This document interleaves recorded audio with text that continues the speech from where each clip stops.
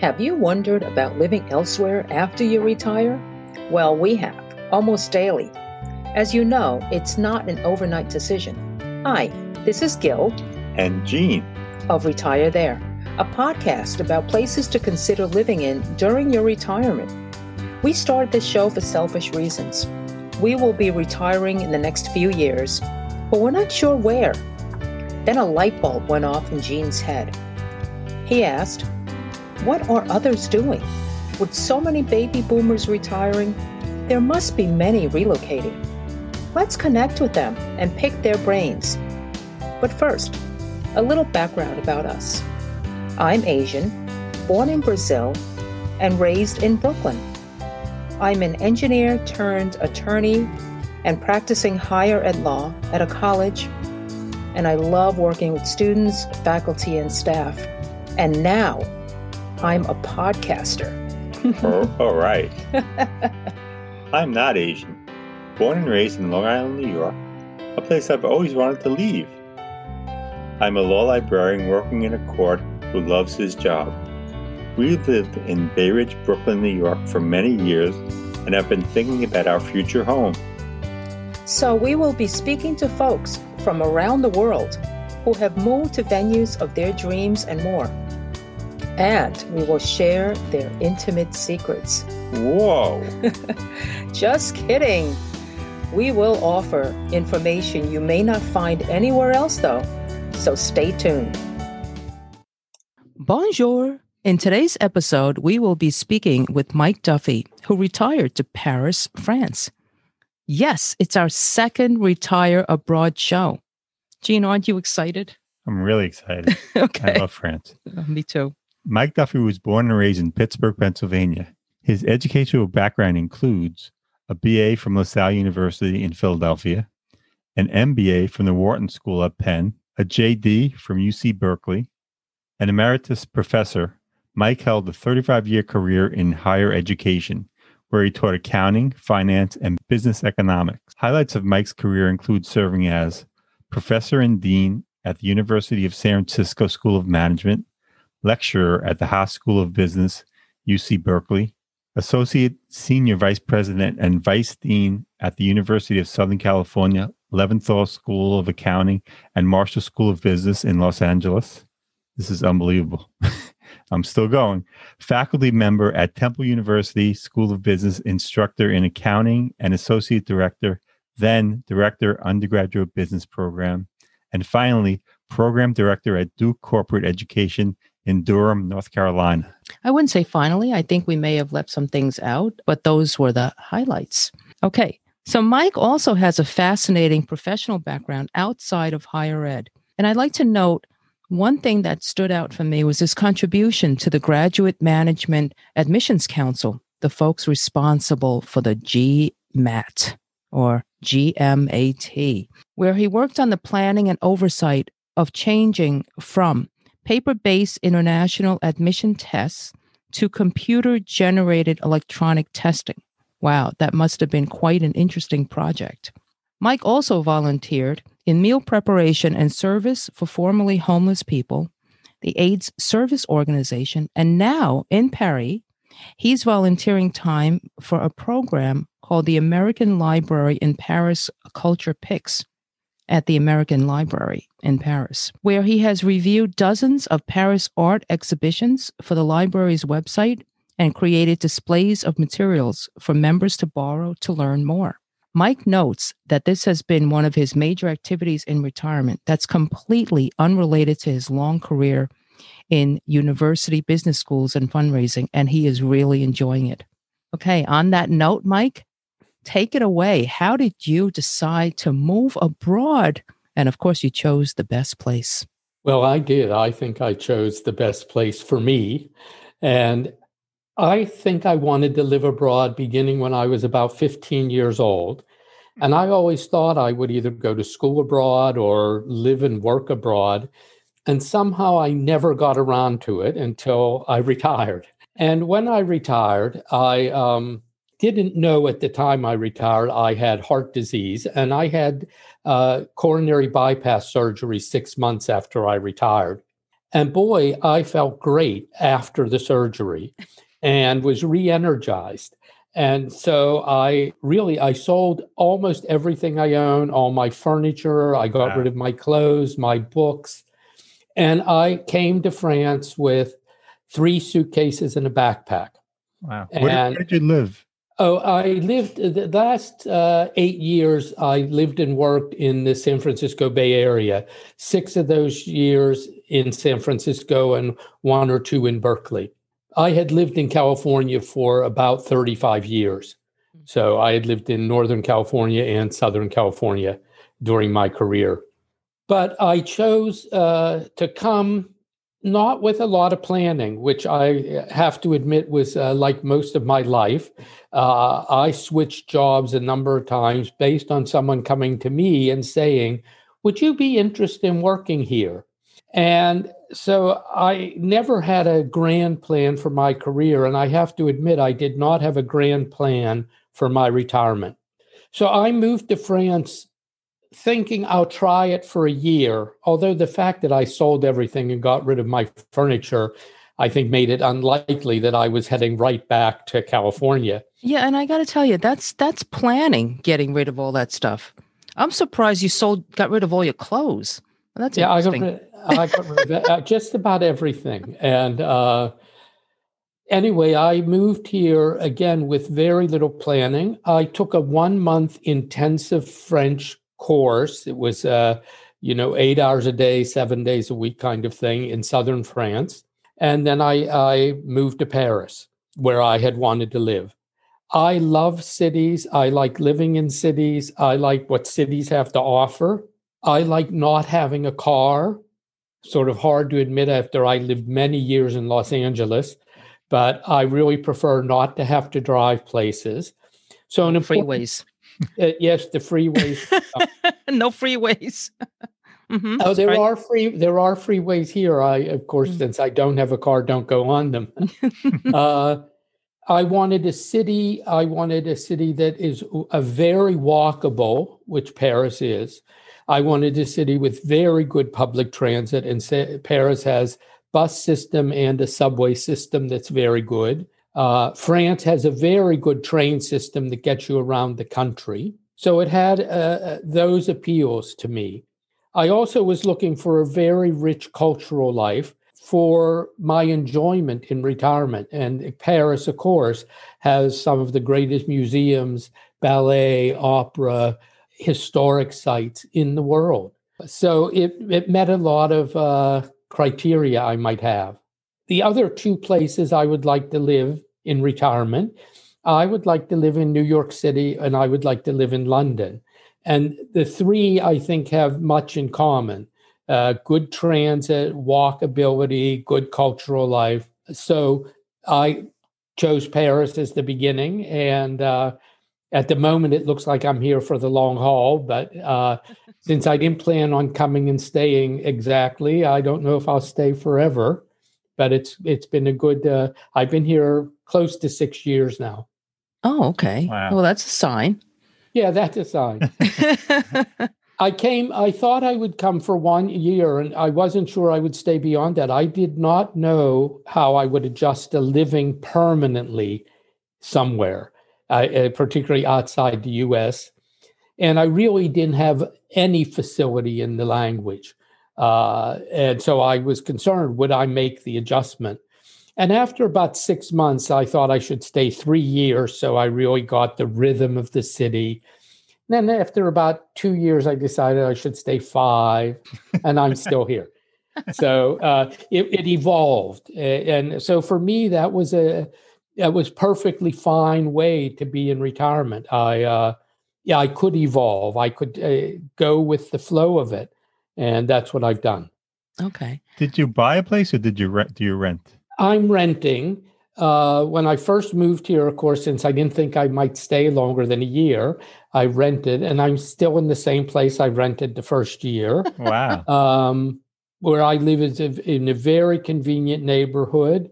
It's very easy to get around. So I've just stayed in the same place. Okay. So what arrondissement are you in? I'm in the 15th arrondissement, and I'm really close. I would say, 5 blocks at most from the Eiffel Tower. Situated for people who know Paris. Yeah. Wow. It's interesting. In Manhattan, since COVID hit, rental prices have gone down dramatically. Has the same thing happened to Paris? Not dramatically. There is some decline, but it does not seem dramatic yet. One of my favorite stories is an article in the paper I read about, it must have been about 20 years ago, where a 45-year-old gentleman, he was looking for a place. And apparently in Paris, sometimes people make deals with older individuals. In this case, he made a deal with a 80-year-old woman that he would give her a certain amount of money for her place, and she could live there until she passed. The problem is she lived to be over 100 and she outlived him. So Yeah, that's a great story. If you want to buy in Paris, those deals exist. There are entire real estate agencies that's the kind of transaction they facilitate. And you pay the person an upfront lump sum called a bouquet, actually. You give them a bouquet. But then in most cases, you also give them a monthly amount. So you continue to make payments. And you also assume responsibility for payments if the building needs repair and so on. Wow. And it's you can put your money on red or black at the roulette wheel. It's you're engaging in a sort of a life insurance gamble. As you point out, the person could live a long time. Wow. But those deals are common here. That's a very common thing here. Wow. Yeah, that's because the real estate, it's so hard to get an apartment, right? Yeah. It takes people, they estimate it takes you a year to find an apartment to buy.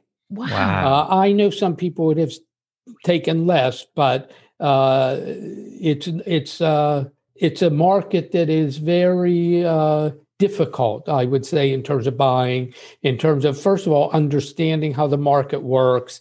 The real estate agencies and the real estate market is not like residential real estate in the U.S. There is not a multi-list where you can go to one real estate agent who can then talk to you and deal on your behalf across the whole city. It just doesn't work like that. So you really have to decide where you want to live and then find a real estate person in that neighborhood. The other way to do it is you can pay an intermediary. I have a friend who did that recently, and he paid a person whose job really is to help Americans navigate living in France. And among the services that person offers is helping people find an apartment. And he paid her to do that. That is a method people use. Yeah. We see on this program, House Hunters International, on television, where it seems so simple. You go there and you say, I want to live there. And the show just takes you to a couple of places in a few days. And next thing you know, they're purchasing. But that's just rentals, I think, the one in France. Are they just rentals? Yeah, I think so, yeah. Okay, so I stand corrected. But it just seems so simple. And I think if you have the money, you would think that wouldn't be an issue. But I guess you have to have serious money to be able to just walk into a place and make that buy. If I were just moving abroad, I would rent too. It's a risky time. Well, I think some people who have traveled a lot or maybe traveled or work in a particular city might be ready to buy immediately. But if you don't know the place and don't know how you're going to adjust, buying's an awfully big investment to undertake without having at least some certainty that you want to stay. Yeah. So Mike, can you talk to us about healthcare and the medical resources? Well, France is reputed to have one of the best medical care systems in the world, and I think that's probably true.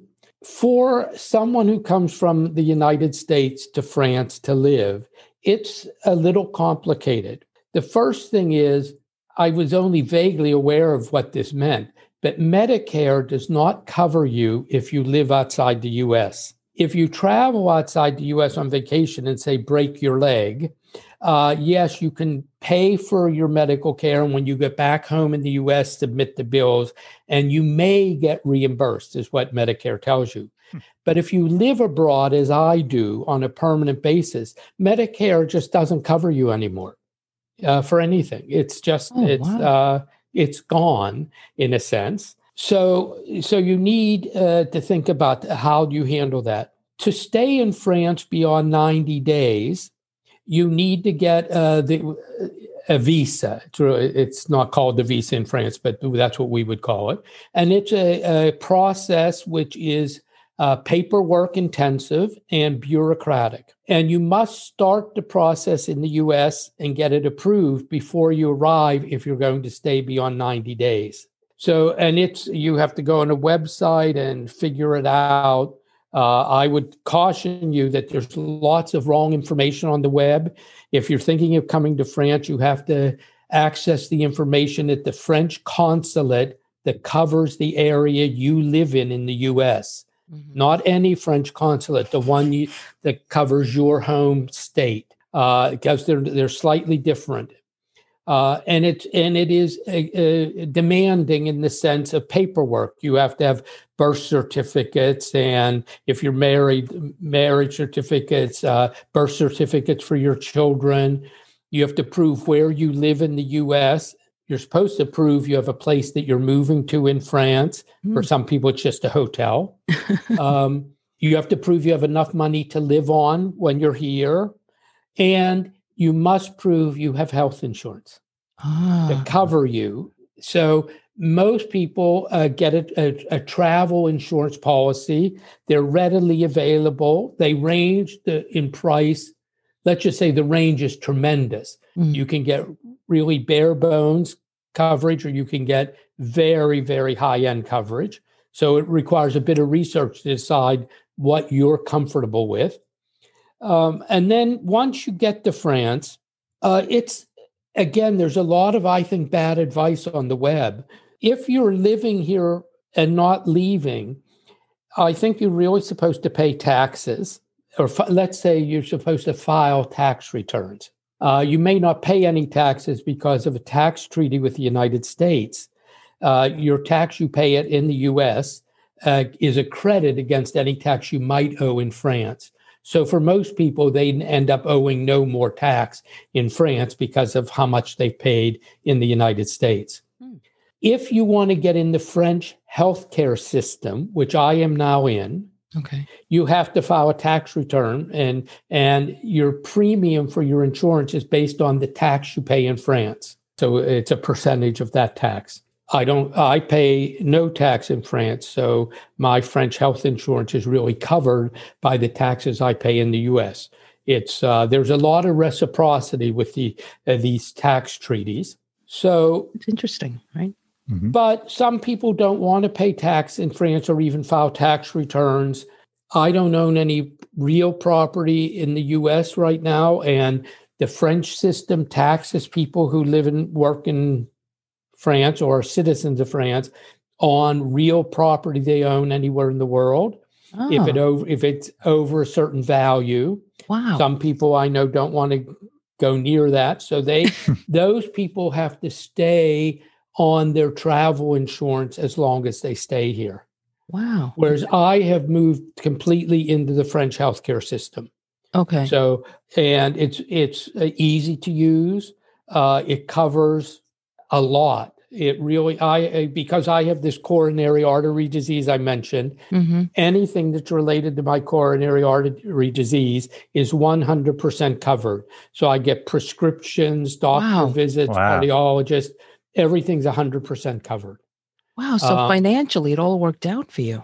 Yeah, it works. Now, with the French health insurance, like all middle class and people and people who have good jobs, I do have a supplemental insurance policy that would pay any deductibles and things like that. So, and I've had other issues that I've gone for sonograms and things like that. And my health insurance, in addition to the French health system, my private health insurance covers almost all of it. Okay. Wow. So do you have to be a French citizen to sign up for the French healthcare system? No, I'm not a French citizen. Oh, okay. No. Gotcha. I'm an American citizen. Actually, I might note at this point, since I live in France and I'm a French in the French system. I pay taxes and I get the health care. Mm-hmm. And I do that because I live here and I follow all the rules. I've got the visa every year for 5 years. I filed the tax returns. And French people believe healthcare is a human right, and that if you're here in France, you should be able to have access to it. So I do. Mm-hmm. So one thing I might note that this changes the game, and it could change the game for some of the people who listen to this podcast. Mm-hmm. Since I lived here, I have become, in addition to being an American citizen, I now have an Irish passport, which I was eligible for because one of my grandmothers was born in Ireland. That Irish passport now allows me to live here or anywhere else in the European Union for as long as I want. So I no longer have to get a visa every year. Wow. I don't have to go through any of it. The way it had been, every year I had to do all this paperwork to renew my visa. Okay. After 5 years, you can get a 10-year visa, which a number of people I know have done. But the first 5 years, it's this annual bureaucratic exercise.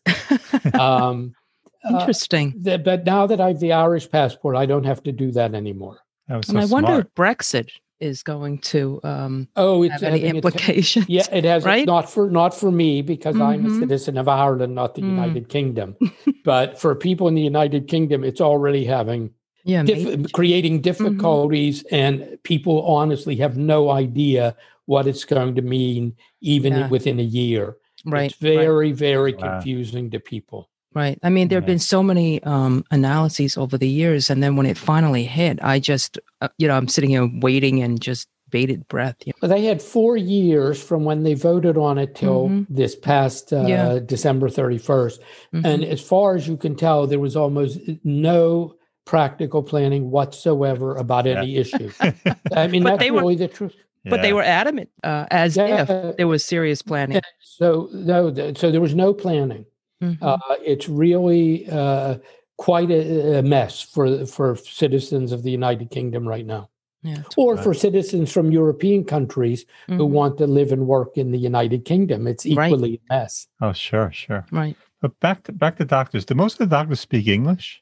I go to a primary care physician who, in fact, is Irish, and he speaks a version of English like my grandmother did. He has a network of private doctors, as it were, who are not necessarily employed by the French government's health system, all of whom speak English. So he will refer me to healthcare providers of all sorts, even for routine things. I've been here long enough. I've had a colonoscopy.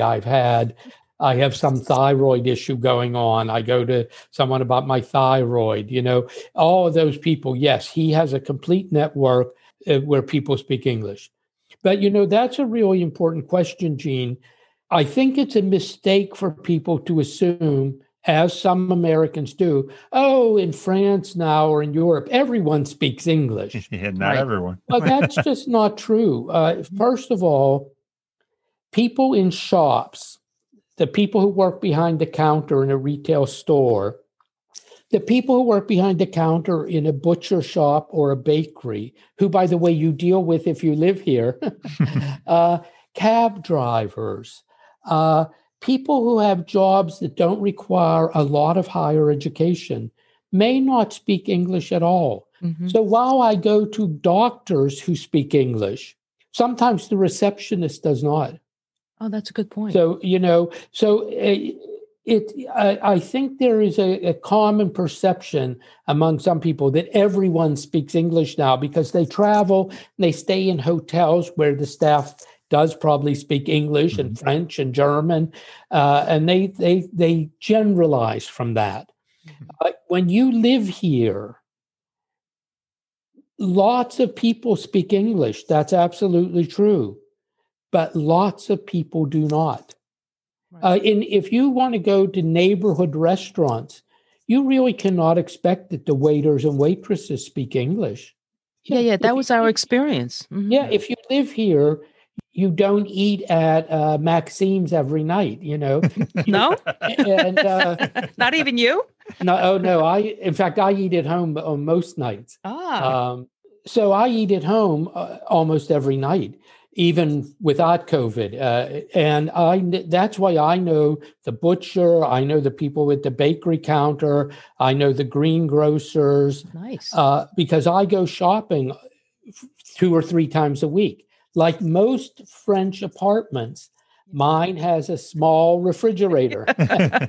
And so it's not a Costco run where you go and get huge boxes of food for the month or the year.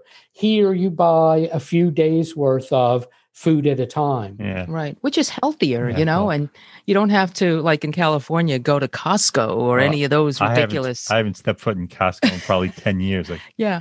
No, but not I a do fan, but think anyway. it's a lot healthier to eat this way. I mean, the Chinese are like this too. My mom would pick up from the grocers, every day, and we'd have fresh food. Fresh food. Yeah. Yes. Yeah. So do you cook French cuisine or what do you do?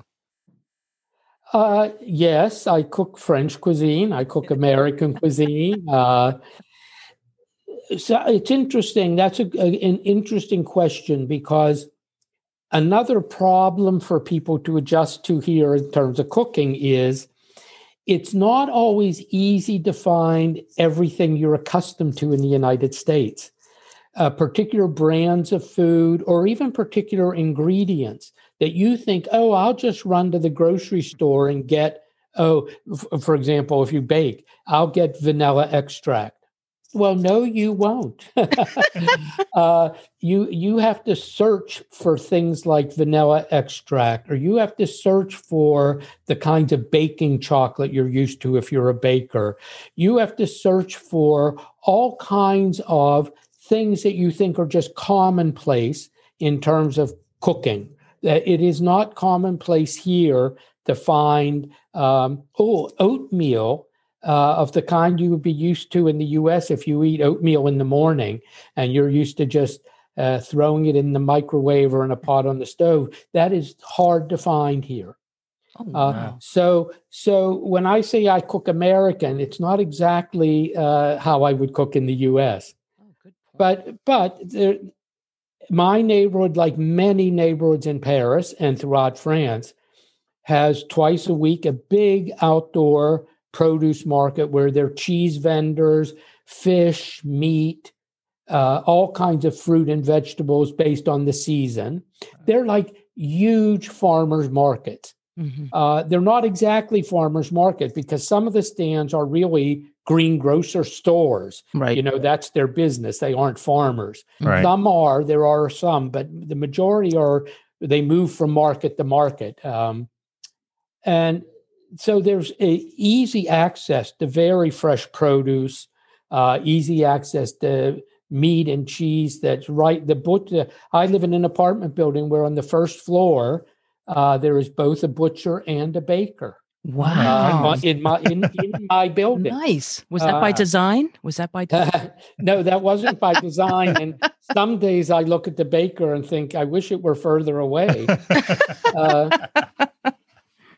Okay. Wow. I do want to, I'm curious, have you made a lot of friends there? I assume you now speak pretty fluent French also, but no, I have made some very good friends that I have. They really, I would say mostly all of my friends are American expats who are retired in Paris. And that's typical because guess who has time to hang out during the day or go to a museum or take a walk or go to lunch or take a little weekend trip somewhere? It's all the other retirees. Mm-hmm. And all of whom also are looking for people to socialize with because they've all moved here as retirees. And so almost all of my friends are American. That's the first thing I would note. Mm-hmm. The second, and there are very easy ways to meet Americans. There are all kinds of social groups and language classes, and there are language learning groups that aren't classes. And so there are lots of ways to meet people. What's hard to do is meet French people. Mm-hmm. First of all, if you move here for a job, you meet French people at work, and often you then learn to speak French more quickly. Mm-hmm. If you move here and you have children that go to school, you'll learn to speak French faster because you will deal with the school and they'll be learning French and they'll have friends who speak French. For people like me, it is much harder to, first of all, get to know French people. Parisians are not friendly casually. And they find it amazing, for example, that Americans will tell you their names when they meet you.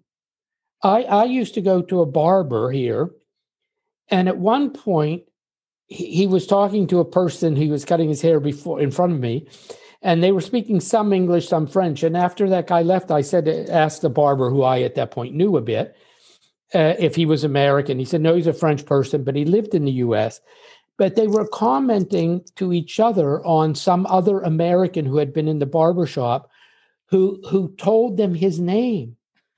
Now, I had been getting my hair cut at this barber, let's say at this point, for 2 years. And the barber said to me, well, look at us. We don't know each other well enough to know each other's names. What? I was taken aback. I have to tell you, that was my next question, because we thought, there's a stereotype we were reading in, or was it Photos or something, about how to be prepared not to be offended if people aren't warm and friendly to you. Right. And it's true then. It is true. What they are not is casually friendly. Even with other French people. I once had a French instructor, and we were talking about socializing, and someone in the little group said something about having people in your home, like your colleagues from work. And the French teacher was horrified. He said, well, they're not my friends. The people I work with. No, I wouldn't have them in my house. Interesting. And what I would say, here's the other side of the coin, though, especially with the small shops. The first time you go in, they're rather cold. The second and third time, they're much warmer. If now I've been going to this butcher and baker and other stores in my neighborhood for more than 5 years, they're very friendly. And the ones who I've gotten to know, they think it's very funny, but I have told them my first name, which already is surprising, because even old customers, they call very formally, Monsieur Dupont, and things like that. So I tell them my name's Mike, and in the butcher shop and at the dry cleaner, the people just laugh when they call me. Oh, they'll say, bonjour, Mike. And then they laugh. They think it is so funny that they call me. That is so cute. But it is true. I think the Parisians, I am not talking about anywhere outside of Paris. Everyone in France will tell you Paris is not like the rest of France. And so I don't know what it would be like if you lived in a different city or small town. But in Paris, people are not casually friendly. They don't smile at you on the street and casually say hello the way American people do. That's different. The other thing that goes with that, though, Gil, is when you go in a shop here, there is absolutely expected formalities. You must say hello. You must say bonjour to the person behind the counter, and they say bonjour to you. And in America, I think about this. If you would go into, say, a bakery and you're next in line, the person might look up and say next, and you would say, I want a loaf of white bread sliced. Not here. The person behind the counter, instead of saying next, would say, Monsieur, looking at me, Monsieur, bonjour. Wow. And I must say bonjour. I must say bonjour. And one of my brothers, who has lived in France off and on, tells a story of years ago, standing at a bakery counter and thinking he doesn't understand French, or they don't understand his French. And he keeps telling them he wants some croissant or something. And the person just stands there, doesn't move. And finally, he remembers and he says, oh, bonjour, madame. And as soon as he says, bonjour, madame, the person says, fine, what do you want? And gets him the croissant. And you must say goodbye when you're finished.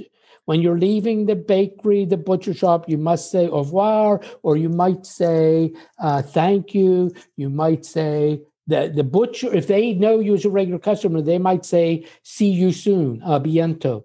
Oh, wow. But there's a beginning formality and an ending formality. It seems absolutely a formula, and it is, but you must do it. Interesting. You just cannot start talking to someone without saying hello.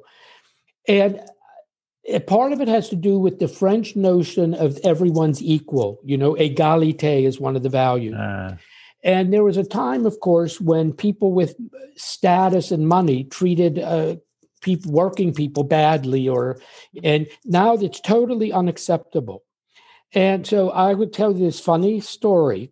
A friend of mine was on a bus near where she lives in Paris, and the bus stops and it opens, and a person coming in French says something to the driver, and the driver says, no, no, no, no, no, and shuts the door and pulls out. And the driver turns to my friend, who speaks very good French, and says to her, he wanted this bus route, but he wanted it going in the other direction, and he should have been on the other side of the street. But he didn't tell him that. And he says to my friend, he didn't even say bonjour. So because he didn't say bonjour, he wouldn't tell him to be on the other side of the street for the stop. So mean. Yes, but it's a good illustration of it's expected that you interact with people in these ways. Another very nice thing, except if you're an American, it takes a while to understand this. If you're in line at, say, the butcher, and the person in front of you begins a little conversation with the butcher, not about the food and but a little conversation, the butcher will never say, I have a line. They will finish the conversation and then they will turn to you. And everyone who's Parisian knows that's how it works. But if you're an American, you want to tap your fingers and tap your foot, and you look at your watch and on your car. But what I've learned, and I think, is efficiency. The way Americans think of it, my time, and I'm in a hurry, and wait on me. Why aren't you waiting on me instead of just gabbing there? Mm-hmm. Efficiency isn't the highest value in these kinds of stores and transactions. There is a human quality. Even if they're not warm and friendly the first time they meet you, right, there's this human quality that they will have this conversation in a human interaction with the customer before they move to the next person in line. And that adds a level of humanity that might be lacking when all you care about is getting the most number of customers through the door. Interesting. That's serious culture shock. It's also true in restaurants. This might not be true in the smallest cafe or the cheapest cafe, but in a normal restaurant, when you go in for dinner, the table is yours for the entire evening. They do not expect to turn the table over unless they tell you in advance. Sometimes I've called a restaurant for a reservation, and they've told me if I come the minute they open and promise to leave by a certain time, I can come. But they have a reservation. But normally they would only book one. It doesn't matter if they open at 7:30. They might book the table at 8:30. But that table is that person who has reserved it for the whole evening. They would never hurry you to leave at the end of dinner. People sit a long time at the end of dinner, drinking coffee and talking conversation. Wow. And it's again, in restaurants, it strikes me, they don't care about turnover. Interesting. In the sense, in a U.S. restaurant, they will tell you how many covers did they serve tonight. And they'll stand by your table. Yeah, and it does not happen here. And I have seen restaurants with empty tables turn people away because they were really busy enough. Wow. We have enough people and the rhythm's okay. And if you see a restaurant say to someone who's just walked the door, do you have a reservation? And the person says no, they won't always get in, even if there's an empty table, because the restaurant has a rhythm, and they won't take people who come very late because they're going to close and the staff goes home. They don't want the staff to work late. Right. They go home. So it's very different, I think, than what you expect in the U.S. in terms of those kinds of what we think of as commercial transactions. Right. They don't think of quite the same way as we do. And that does take some getting used to. Yes, absolutely. Again, I think that's part of the culture shock. I mean, when you first moved there, I'm sure you didn't know some of these. No, I really didn't know almost any of it, and I think in some ways I was fortunate. I have a brother and sister-in-law who, with their children, lived in Paris around the year 2000 for a couple years and still have an apartment here and are here frequently. And so some things they told me, like this saying bonjour at the bakery counter kind of stories. But much of it you just have to learn. You just have to observe and learn, and you get used to it. Yeah. And as I said, you have to recognize that the humane quality of some of the interactions. You will not have humane interactions with waiters and waitresses in restaurants. I don't believe, except if it's a Michelin 3-star, which costs quite a bit of money, I don't believe there's almost any restaurant in France that has enough staff in the front of the house, at least according to U.S. standards. Sure. So there might be a big dining room that has 2 people waiting on all the tables. And in the U.S., we think if we wave to the waiter running by, he or she will stop and ask what we want. Not here. They might look at you. They might not. Or they might turn and sort of scowl and say, I'm coming. But they keep going because they're not coming yet. It means I'm getting to you later. Right. When they come to the table, in many places, they'll just stand there and say, I'm listening. J'écoute. I'm listening. So, but they're harried. Those waiters and waitresses are harried. So that's, again, something you just have to learn, that when you go to a restaurant, they might seat you, and it might take a while till they even bring you a menu. It'll take a while till the waiter actually comes to see what you want. It's just how the thing works, and you cannot change that. And if you get frustrated by it, it's not a good place to be, I suppose. How do the French tip? Between 0 and say 5% would be normal. Wow. Maybe a little more in a very high-end restaurant. But I would say a French person tips between 0 and 5%. And do you follow that rule while you're there? I do. I have some American friends who go to the 0 end. I never go to the 0 end. Wow. If you're in a restaurant where the staff works, their employees, they, of course, have the equivalent of Social Security and health care and all the things. They have, in effect, what we would think of as a full benefit package, but they are government mandated. It's not like the U.S., where the health insurance is what your employer decides to pay for. Here, everyone's in the same system. So there's a different expectation. If you're in a restaurant that's frequented by tourists, the wait staff has learned to think you're an American and you're going to overtip, and they are delighted to see you because they expect you to give them more money than any French person ever would. But if you go to just, again, a neighborhood restaurant, they are not expecting much in terms of a tip, no.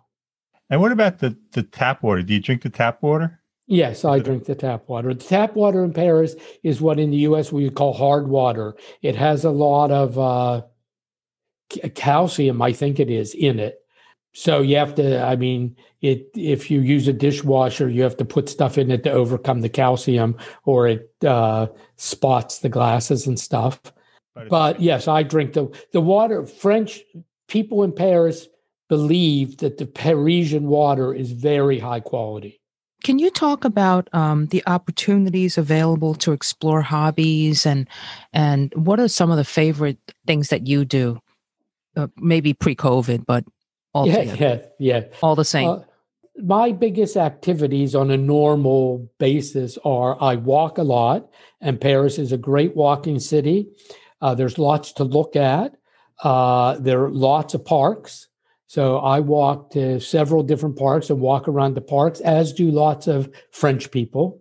There are benches. There's often either food in the park or food nearby that people bring and sit on a bench and eat at lunchtime, eat a sandwich. It's one of the rare times French people will eat outside and like that.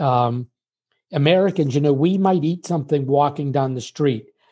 The only thing a French person would eat walking down the street is the end of the baguette that they break off and chew on as they leave the bakery. When I first moved here, now really 5 years ago or so, most places that sold coffee did not have to-go cups. It was unthinkable that someone would buy a coffee and not stay and drink it. And so to-go cups, when I first came, they're more common now, but they really weren't very common when I moved here. It's just not how French people eat and drink. But in a park at lunchtime, people buy sandwiches and stuff. At the bakeries, all have prepared sandwiches, and they sit in the park and eat. So I do that. I walk around the parks a lot. I go to a lot of museums. I have developed my interest in painting and drawing, sculpture, prints. And Paris, a great city for museums, and I go, when everything's open, I go many times during a week to museums. For some special exhibitions, I go multiple times. Mm-hmm. So one of the things I would say that has helped me get accustomed to living in Paris and enjoy it is I almost immediately bought memberships in a bunch of museums. I would recommend it to anyone who moves anywhere, whether it's in the US or abroad, that one way to get involved is to buy one of these memberships. Then you just go more often. Sure. And you don't think, it'll cost $10 or something. You paid once, So since I like museums, I probably have memberships at 8 or 10 museums. You don't have to go that crazy, but it really makes a difference. Like I take a walk and sometimes I'm meeting someone and I'm early. I have gone in the Louvre for 10 minutes to look at one painting or 20 minutes to walk into one room because I have the pass. It's easy. If you have the pass too, you don't have to wait in the long line with all the tourists. Yeah. So I recommend that. And I do that. The other thing I think almost every expat I know does extensively is travel within France. Mm-hmm. Paris is a wonderful location for day trips. There are lots of trains that take you to very interesting little towns with beautiful cathedrals, small museums, different cuisine. And so that is something I think most people who move to Paris will do a lot of, and people should plan on. It's inexpensive, it's easy. And I've been to cities I didn't even know existed that have just amazing things to see. Amiens has maybe the greatest Gothic cathedral in the northern part of France, and it's magnificently restored in the past couple years. Nice. So it's a great day trip. Angers, a great day trip that has 500-year-old tapestries and a museum of 20th century tapestries. So a great contrast and interest. So things like that, I think a lot of people pursue. Maybe hobby's not the right word, but pastime or certainly enjoyable activity. Yeah. What about courses like, I don't know, pottery, ceramics, things like that? They're all over the place. I have not taken any of them. I know a woman who teaches drawing, and she has regular classes. I see them I see pottery and drawing and painting classes in the neighborhoods all over the place. Nice. And of course, there are innumerable classes to learn French of all levels, at all prices, with all kinds of groups, formal schools, very casual, free things you pay for. There are lots of culture-oriented classes too. I take an art history class twice a week, now virtually, and it's taught in English. The person who teaches it has lived in the U.S., but he's European, and he speaks perfect English. So he runs an art history class. He also leads tours to exhibitions and around the city. I've done quite a bit of that. And there are many, many such walking tours, historical tours, art tours, both in French and English. Nice. And really more than you can imagine. I know that outside of Paris and some of these other cities, you can live for significantly less than you can live in Paris. Are there many expats who live in some of these cities, or? Yes, a few of them. There's probably a fair number, Gene, in Nice. There's a city northwest of here called Rennes, Rennes. It's always written up these days as a much less expensive alternative to Paris. I think increasingly Bordeaux has sold itself as it's a city that's gone through a lot of renewal. And I think Bordeaux sells itself as a good place to live. There's now a faster train to Bordeaux. So some cities that have very good train service to Paris are good alternatives for people. I thought about that for myself, but my decision, frankly, is not to live in France. My decision is to live in Paris. And if I didn't live in Paris, I would rather live in New York or London. Understood. I want to live in a big city. Yeah. And every once in a while, I'll tell you this, the weather is not good in Paris. Year-round, really, it's not good. And I tell people this, you have to know you don't move to Paris for the weather. No. If I wanted to stay in France and wanted better weather, I would move to Nice or somewhere at the southern end, near the Mediterranean, Nice would still be cheaper than Paris. I think there are lots of places in France you could live where you would have much less rent, for example, much lower rent than Paris. Paris is affordable, though. If you live here, you learn how to live in your budget. You learn how to do grocery shopping. You learn how to cook at home, or you learn to go out to eat to places are within your budget.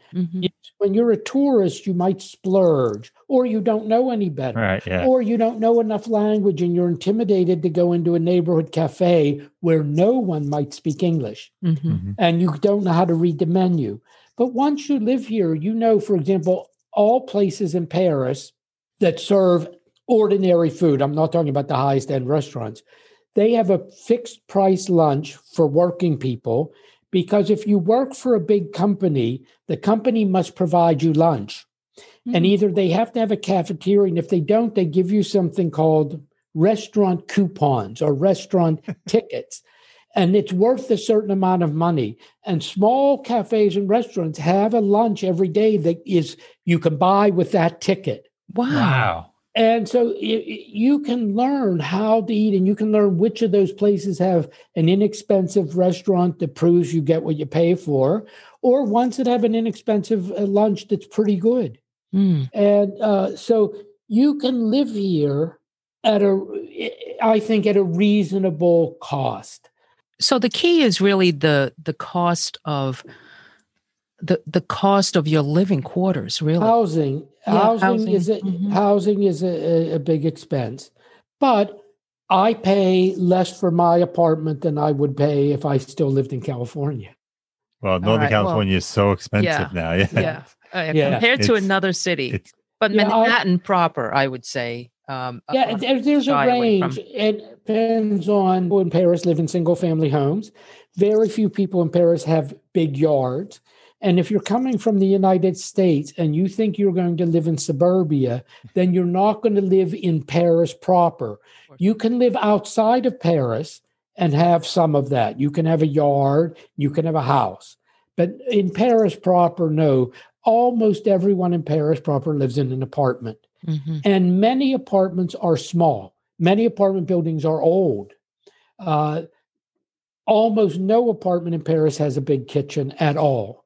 That's very rare. So you have to adjust your expectations. If you want to live right in the city, you most likely are going to live in a small apartment that's smaller than what you lived in the U.S. And have things like a smaller kitchen. Most apartments in Paris don't have a washer and dryer. Mine has a washing machine, but no dryer. That's very common in Paris, to have a washing machine, but no dryer. A small refrigerator, almost no space to work in the kitchen. These are buildings are very old and have been chopped up and remodeled. There are apartments that are brand new. There is new construction, and there are buildings where a single apartment has been completely remodeled inside. Wow. But they're less common and they're but more expensive because of course. the change. So it is an adjustment. I think it is like people who would expect if you move into Manhattan, unless you're super wealthy, you're not going to have the amount of space you had in the suburbs. Right. Sure, Right. sure. And I think if you move to a city like Paris, you have to have that expectation. Right. I have a question about work. Are you permitted to work? I am permitted to work because I'm a citizen of the European Union, and European Union citizens can live and work anywhere in the European Union. Before I got my Irish passport, I was not allowed to work. You could apply for a visa that allows you to work, but to get that, you pretty much have to have the job in advance. It's not uncommon. Countries don't want people just pouring in, looking for jobs and not being employed and so on. So to get a visa that it allows you to work, I think you have to have a job in advance, unless you have this status like I have, which would allow me to work. And let's just say, if I wanted to. Right. At the moment, I have had no great urge to work, I have to say. Yeah, you've worked hard enough, Yeah. One of the real pleasures of retirement in my mind is that you don't have to have an alarm to get it. You don't have to get up at any specific time in the morning. And while you might get up at the same time every day, not having to get up or having an alarm ring is very nice. Yes, absolutely. The other secret of retirement that I've sort of gotten over, but the first few years I shared the secret with many retirees is, it's really nice that you can take a nap. And many retiree people say that sort of sheepishly, but then they all admit that they do. It's just something that you find that it's okay to take a little nap. Yeah, I'm not retired, but I'm a proud napper. Oh, yeah. Oh, yeah. I have to say I'm not, because when I do take a nap, it'll be at least 2 hours and it kills me. So I'm not a good, I'm not capable. That's the problem. I do the 20-minute nap. Oh, you can do that. Yeah, power nap. Yeah. It's if you fall asleep, it gets you through one sleep cycle. So that when you wake up, you're ready to wake up because you're done one sleep cycle. Wow. But have you always been able to do that, or just? No, well, I always worked. So no, I never crawled under the desk and took a nap. No, because I know there are a lot of doctors that can take that power nap because they're limited in time. But I just, even if I have a free day, I have a tough time falling out. So how does one nap, So anyway. Of your life, I don't know. Not everyone retires the same way, I suppose. But the rhythm of your life can change, a lot when you retire. Yes, absolutely. It really can. Yeah. And so I have a final question, or one of, would you say Paris is elder friendly? There's some cities that are more or less, they cater to the elderly. How would you describe it, characterize it? I would say this, that there's a couple of surprises in that regard. One is, I live in a residential neighborhood. There are a lot of very elderly people who live in my neighborhood. In my building, several of whom live alone. One of whom, though, has care people who come in and stay with him at night, I know. But the other person who lives in the floor above me moved in this building, she told me, in 1949. Wow. I think she was a child, maybe. I don't know how old. And I think she moved in here with her parents. Then she raised her own family here, and she still lives here. She lives alone, and she goes, I see her, she takes her shopping cart to the market twice a week, and she gets around fine. And I see on the street lots of elderly people walking, people with canes, with walkers, holding on someone else's arm. And I would say the small businesses in the neighborhood are completely accommodating. Nice. I mean, you can be very slow and they let you take your time. That's nice. What isn't friendly is the subway system. Mm-hmm. The subway system is old. Much of it was built around 1900. Most of the stations, or at least many of the stations, do not have elevators or escalators, mm-hmm. or they have escalators that go part way. So the subway system is not at all friendly to people with any sort of mobility issue. It doesn't matter about age. You see people, oh my gosh, women carrying baby carriages down these steep stairs to get in a metro. I mean, it's really unbelievable to me. But in general, but the buses are very friendly to older people. And so once you're at a certain point in terms of lack of mobility for any reason, you will take the bus. Mm-hmm. The buses take a little longer because they're in traffic. So I think or they don't go as far as the subway might go, which is why you would see a woman carrying a baby and a carriage down the steps, because it's going very far. That is, the metro is going very far. But I find buses are fine. The cities, many parts of the city are very flat. So it's easy to walk. But in general, most Americans comment after they're here for a while, there is no Americans with Disabilities Act accommodation in France. You can go to lots of places, restaurants, many bars and restaurants, like corner cafes and small restaurants. They only have a restroom in the basement, and they have no way to get that but a very steep and narrow stairway. So I mean, if mobility is an issue for you, you have to judge that sort of thing. Right. And how's clothing shopping in Paris? Clothes. People in France, first of all, French people dress well. It's noticeable if you're out in the street, especially when people are coming from work. People dress well, but most French people buy their clothes at two different times a year. That is, in mid-January and mid-July. There are huge sales in all clothing stores and department stores. And these sales that take place every year, twice a year, have progressive markdowns, 20%, then 50%, then 70%. And most people in Paris would buy almost all their clothes during the sales. They know the sales are coming. They know where they want to shop. They know what they're looking for. And you see people at the time of the sales with loads of bags. They're coming from the various clothing stores or department stores. You would think it's Christmas. They're just loaded down. And so the retail industry is so different than the cycles in the United States. That's an interesting point. What I would tell you is everything in France is regulated more than the U.S., including retail. And so, for example, a store is not allowed to sell goods at less than they paid for them, so below cost, except during these two sales. They're the only time you can mark down below what you paid for the item. Otherwise, it's against the law. Interesting. And so that kind of competition is therefore limited by law. There are other things that we would find as strange in the U.S., but by regulation, in every neighborhood in Paris, there's always, every 7 days a week, there's at least one bakery open. You can buy, because you have to be able to buy fresh bread every day.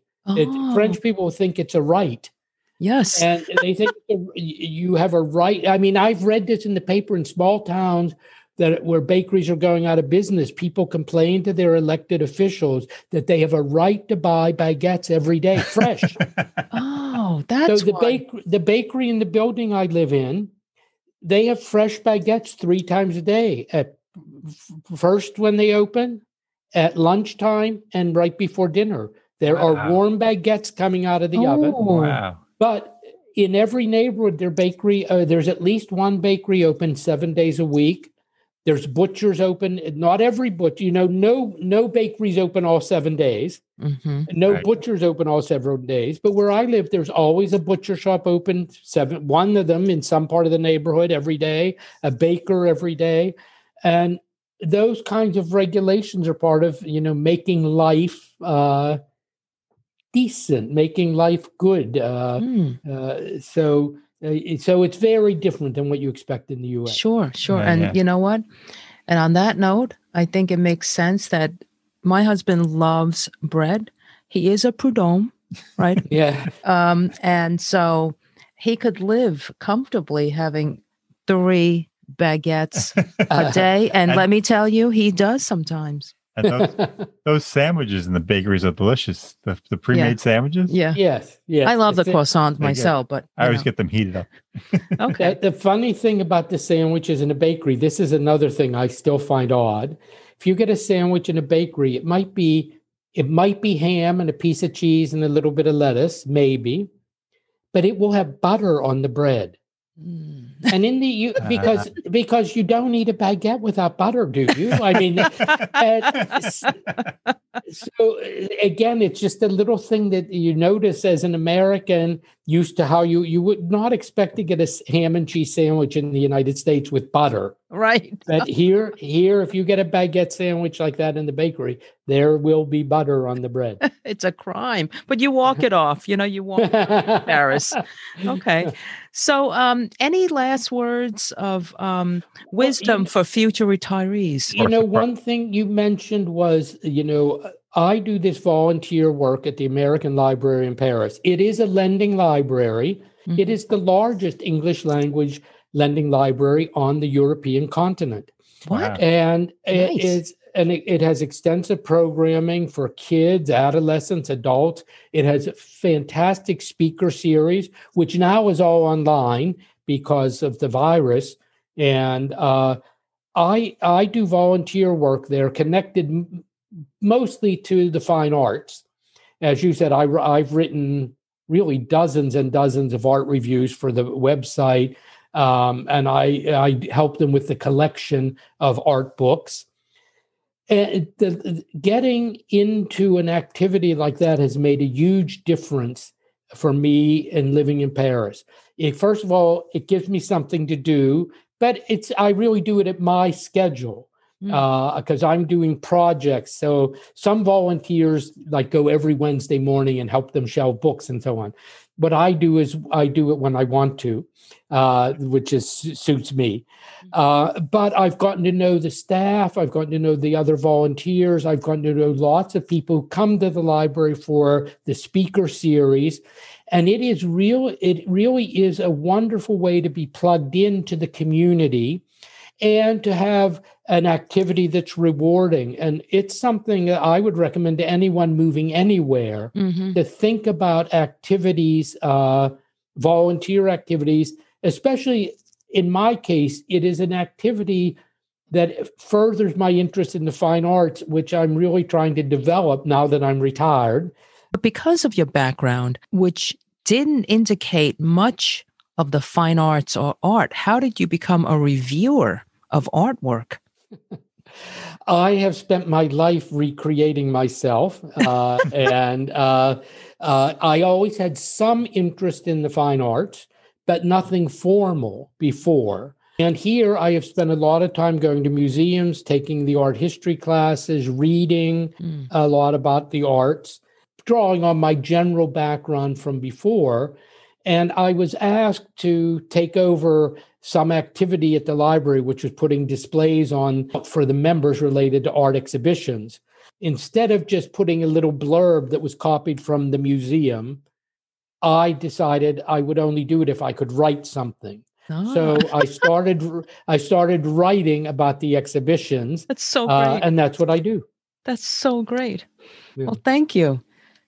Thank you so much. Yeah, this is great. Thank you so much. Well, thank you both for asking me to talk with you. And I would encourage people to consider retirement here. Even you, Gene, seem to be interested in retirement in Paris. So, Oh, absolutely. We do actually plan on living abroad, maybe 3 months out of the year for a couple of years. At least that's what we're thinking right now.